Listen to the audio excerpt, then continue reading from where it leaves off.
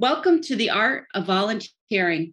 I'm your host, Stormy Bell. Today, we welcome Benjamin Baham from the 8th Ward Volunteer Fire Department in the Tagapaho Parish of Louisiana, and he's going to correct me on how to say that, and I'm totally okay with that. He's a firefighter and an EMS officer. Ben, please introduce yourself, share a little bit about your journey, and correct my pronunciation. Oh, you're fine. Hey, I'm Ben Baham. I'm a firefighter paramedic with 8th Ward Volunteer Fire Department in Tangipahoa, Louisiana. So, volunteer firefighting has been kind of like a family thing for me. So me and my wife actually get to do it together. We have a 5-year-old who's involved kind of with that other little second family. So it's really been a blessing for our family to be able to do that. My journey with excuse me. My journey with volunteerism kind of started in high school. I went to EMT school at night when I was in high school. And after I got out, I started working in the ER, and I was thinking I wanted to go to nursing school. And I wanted to actually use my EMS certification. So my ROTC instructor in high school was one of the training officers at a local volunteer fire department. Said, "Come on over." So that's kind of where I got started. So there's been a lot of connected stories and a lot of really good stuff that, meeting the right people, having the right mentors that kind of guided me on my journey. And hopefully that'll continue to go that direction. And I can also be mentors to other people as well. Awesome. Now, do you volunteer now, or are you on staff? So I do both. So I'm a career firefighter at Mandeville Fire and EMS. So that I've been a career firefighter for 2 years. So usually that's kind of something you want to get in when you're young, but I've just apparently about 2 years ago I decided that I needed to start my career as a firefighter. So, which has really been an amazing journey. So the kind of thing that always pulled me away from doing the career firefighting is Louisiana and Mississippi are tied for 50th in firefighter pay. So it's really hard to make a decent living as a career firefighter in Louisiana. But I found a department that, through certain programs, allowed me the opportunity to be able to do what I wanted to do as a career and be able to use it to benefit me in the volunteer aspect. That's awesome. So when we were getting ready for the podcast, you do a lot of within your volunteering. Can you share a little bit about that, like what you are involved with? Yeah, so I really do a lot. I'm not going to say like I'm a big. I would say if I was the master of something, it would be like the EMS stuff. So I've always been very interested in all the medical aspect. So I am the EMS officer at 8th Ward Fire Department. I've previously been a captain. At one point, I was one of the training chiefs. I'm a certification evaluator for the State Fire Academy. I do a lot of other instruction stuff. I'm a state EMS instructor. I also work part-time at the National EMS Academy. So I'm not trying to brag on it, but there's so much stuff that when you call 911, you're expecting someone to come fix your problem, right? But there's an infinite number of problems out there. So firefighters have to be very adaptive and very well-rounded. So usually to have an effective firefighter, you want to have someone who's able to at least be helpful on everything. But usually people try to pick one thing that, hey, I want to be the guy to go to if this is the problem. So there is a lot to it, a lot of rescue certifications. Just the firefighter certification alone, the minimum firefighter certification is over 200 hours of training. I figured it up last year to meet the very minimum qualifications that most people have. And this is like the bare minimum low to be able to work, and it should be the same qualifications to be a volunteer. It's like 320 hours, so there is a lot to it. There is a lot to it. Tell me, when we were getting ready for the interview, you were telling me about like an initiative that you're doing in the rural communities, bringing them up to like current standards. Can you explain that a little bit? Yeah. So when I started at 8th Ward, there were no firefighters that had any of the industry certifications for firefighting hazmat. We had guys that had EMS certifications, but the state requires you to have an EMS certification before you're able to obtain your license to be able to work in EMS, like to be able to provide any patient care, you have to be licensed. So we did have some guys that were at the emergency medical responder level and some guys that are at the EMT level. But all the firefighting stuff was, it's left up to the authority having jurisdiction as to what the standards are. And most departments are the body or the authority having jurisdiction to make those standards. So there's a lot of stuff that goes into bringing rural departments kind of up to where we would hope to be able to provide the services to the community that they deserve, and also for us to be safe as well. So there's a lot that goes into it.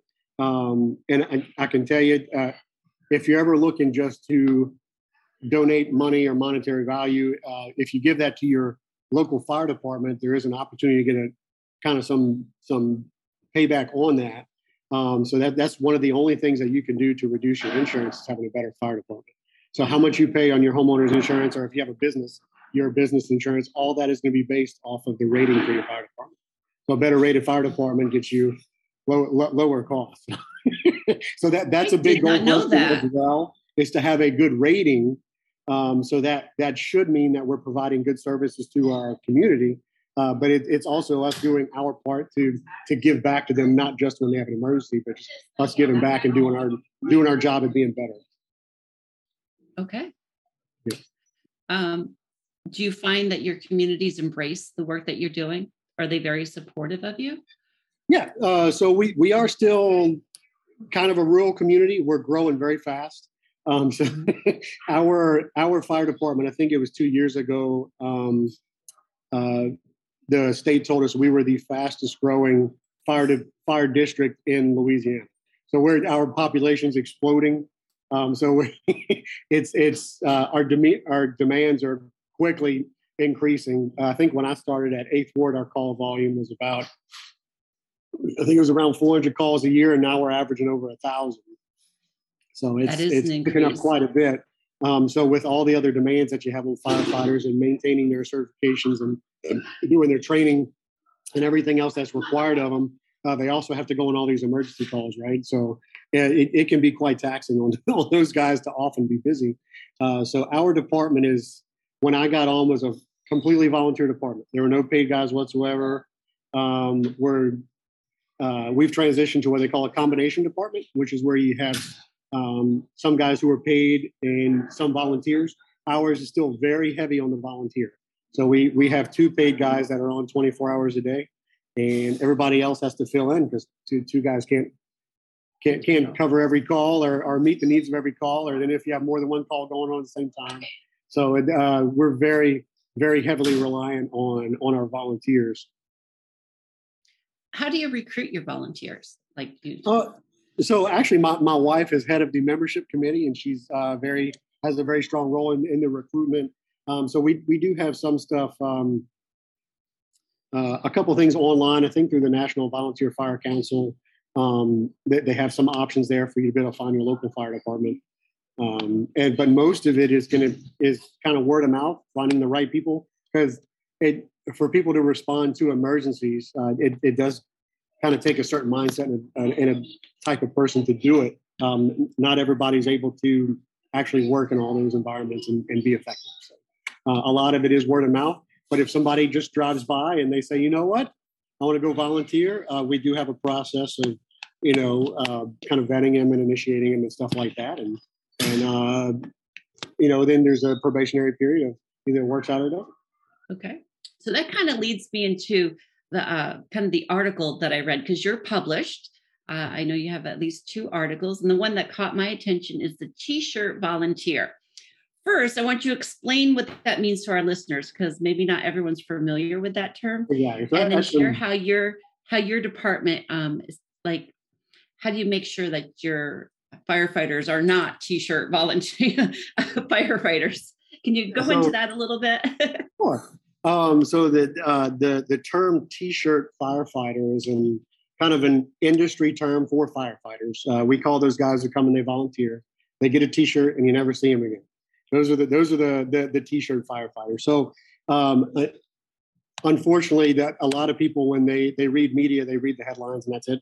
So if you look at a lot of comments on the article, they didn't read the article. They said, "Oh, I don't care what they're wearing; they're coming to help." And it definitely wasn't a negative article for volunteers. I've been a volunteer for almost 15 years. So the article was about us doing our part, and really any of us can kind of fall into a T-shirt firefighter role anyway if there's something that we're not doing our part in, right? So we have, as firefighters, we do have to be well-rounded, and everybody has their strengths, but we got to be able to work everywhere. So if we're not working on our weaknesses and able to be effective in our weaknesses, then we can make something unsafe for someone else. Or maybe if it's our turn to step up on some kind of emergency and we're not able to do it, then our community is missing out. So the big thing about the T-shirt firefighter article was where the process comes from. Have we actually created it as leadership, not doing our part, allowing it that? And that was the big thing of it was, and also not, some people may come in with a lot of enthusiasm, and through the programs that department has, they may end up becoming a T-shirt firefighter. They get comfortable in doing almost nothing. So our 8th Ward Volunteer Fire Department is very heavily reliant on the volunteers, and we have a complete training program to bring you up to our standards. And if you want to, we're going to get you internationally certified. But you have many departments out there that are the opposite. They're not very reliant on their volunteers and mainly on their pay guys. And unfortunately, there's a number of them that don't develop a program for the volunteer. They just say you can become a volunteer, but then they don't give them any direction to go once they get there. So they're just another pair of hands to use, and that can be really ineffective, especially when there's such an opportunity. One of the biggest resources that we have as volunteer firefighters is people. So now you have a person coming out to be a volunteer, but you're not using them. You don't actually get them to be a full effective member. They're just another pair of hands. And that can really be unsafe, but it also doesn't help you in increasing your efficacy and actually giving better services to the community. The community I grew up in, we had a completely 100% volunteer fire department. So I'm familiar with that and the dedication that those volunteers had all hours of the day and night. Some of them had to be available to go. And I remember they had their lights in their vehicles when they're going to the firehouse. Like you moved over because they had something important to do. That's right. You would hope. You would be surprised at how often that doesn't happen. But okay. So the hours that they undergo, the training, are the volunteers trained to the same level as a career, or are there differences? There's they're only so far a volunteer can go before they become career. So it depends on the state, and it depends on the department. So the standards for training should be the same because you're providing the same service, and the community has the same needs. So when you're graded, I said, different departments are graded, right? And it can affect your insurance. So in Louisiana, you're actually graded by insurance companies. So it's a little bit of conflict of interest, in my opinion. You have the people that are grading you are the ones who are also that you have to pay, right? But everyone is graded the same. So it's on the amount of service that you're able to provide. So for firefighters, the basic certifications is you do have to have a hazmat certification. And then you're able to go on to your firefighter certification. And all of the standards are going to be the same for the volunteer guys or the paid guys in Louisiana. They do have a couple other states where they have a volunteer firefighter certifications, but I'm not familiar with them. So Louisiana, they're exactly the same. And NFPA, they're exactly the same. And NFPA is going to be one standard that everybody can look at and say, okay, this is a standard, and that's what it goes off of. Okay. Pretty cool. Yeah. All right. So you've got guys that are doing this for free, and they gotta do all the same training as the other guys that are getting paid to do it. And like I said, over 300 hours to get started. That's a commitment. That is a commitment. Yeah, you're just not like, oh, on a whim, I think I'm going to go help with this. No, you gotta, Absolutely. you gotta really want to do it. Absolutely. So my question for you is, what motivates you to serve your community in such an intense way? Like, why? Well, I think there's a lot. So I did, like, growing up, I did some volunteer with like Boy Scouts and church, and when I was in junior ROTC in high school. But I also I didn't grow up in a very wealthy family, so there was a lot of times when my family was the recipient of charity or volunteerism and things like that. And I think I just got very fond of it once I started doing it and fell in love with it, and said, you know what, this is something that I'm good at. I can give back to my community that's in a deficit for these services, and I want to be able to provide it. Another thing that's continued to motivate me. Again, it can be hard because it's a second job. When there's been times recently I've been in school for the last 3 years, and I had two jobs, and school, and and trying to manage my responsibilities at a volunteer fire department. So it can be a lot. But having my wife as part of it is a lot. Like, there's a lot of times when it's just kind of like, hey, we're the team, you and me against the world, and we're going to go out there and do it. So that's kind of a beautiful thing, being able to merge that second family with your first family. Yeah, absolutely. My kid loves it up there. He's all about being a firefighter. So I don't know if he's going to grow up to be one or not, but whatever he wants to do, we'll support him. But he always says he wants to be a firefighter, and I'm really happy with that. But I really like being able to provide services to these people that they wouldn't regularly get, because if you call 911, somebody's got to come, right? And you want someone, you expect someone to show up and they're going to fix your problem. So being able to build people up to be able to make that response is really important. So I've really found a lot of enjoyment in being the instructor and being able to help people change and grow and develop into those effective emergency people who can come out there and solve those problems. I like that. I like your motivation. Now your blooper. Now the blooper. Okay. Now the blooper. All right. So please share a volunteering blooper and what you learned from it. Absolutely. So the day before we were going on a cruise, we had a large structure fire, and at some point on that structure fire, so I actually believe I may have been the first one there. So I was the incident commander for the call. My wife was shuttling water, which means she was taking a truck, going to get more water and coming back, because we didn't have availability of a hydrant close by that we could connect to and use that for water. So at one point, someone told her to go get more water, and she didn't realize that she wasn't disconnected yet. And so the hose on her truck was connected to a truck that I was standing next to, and that hose pinned me against that fire truck for a few seconds before the hose decided to fail.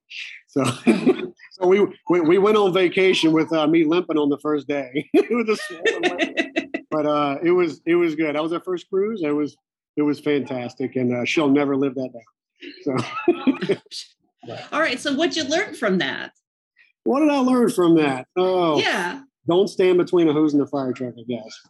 That's a pretty rare thing for that specific occasion to happen, but absolutely. Absolutely. All right. Here comes the part of the interview. I want you to love on the 8th Ward Volunteer Fire Department. Just love on them. Absolutely. Look, we got a lot of great guys. There's dedication from both our volunteers and from all of our paid guys. Okay. I know a lot of times people will say, hey, look, I'm going to show up at the fire department and somebody's sitting up on a couch. Well, you know what? He might have been up all night long. He literally might have been up for 24 hours before you saw him sitting on the couch. And it can be a lot. But look, we have a chaplain over there he's growing a program as well. We have an extremely dedicated chaplain. It's the only one I've seen in the region like this. So if we have any very bad calls, he wants to contact that family. He wants to do his part that he can.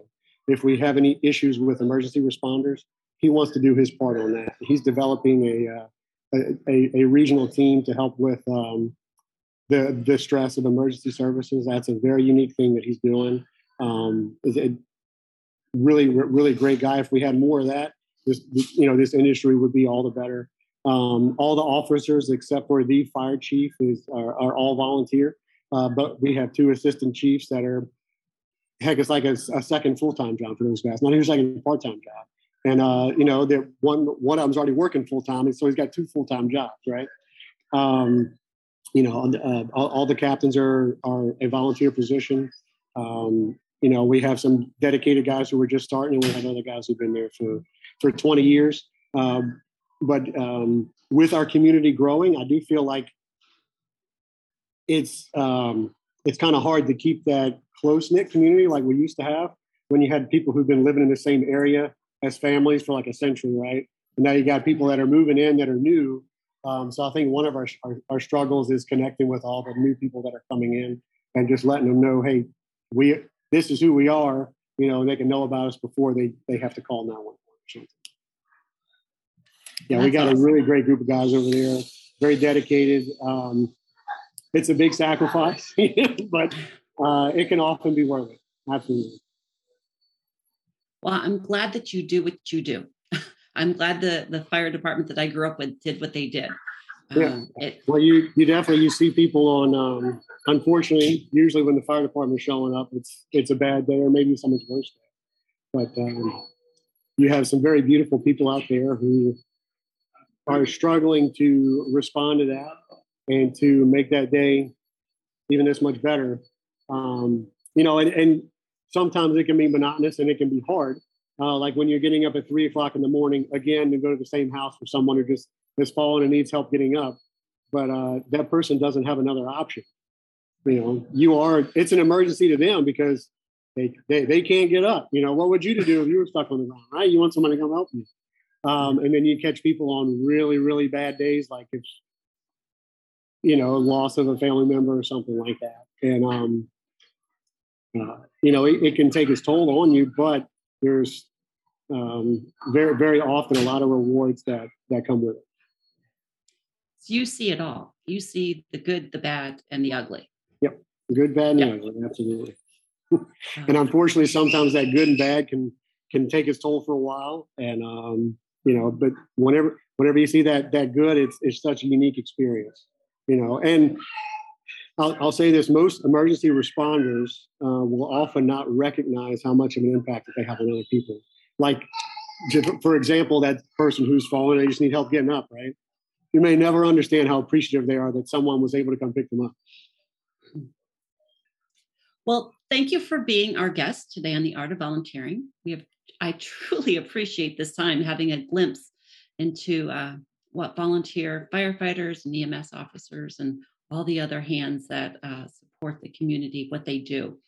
It's more than what I probably put thought into growing up, to what the families who were the volunteer firefighters in my home community. So thank you for that.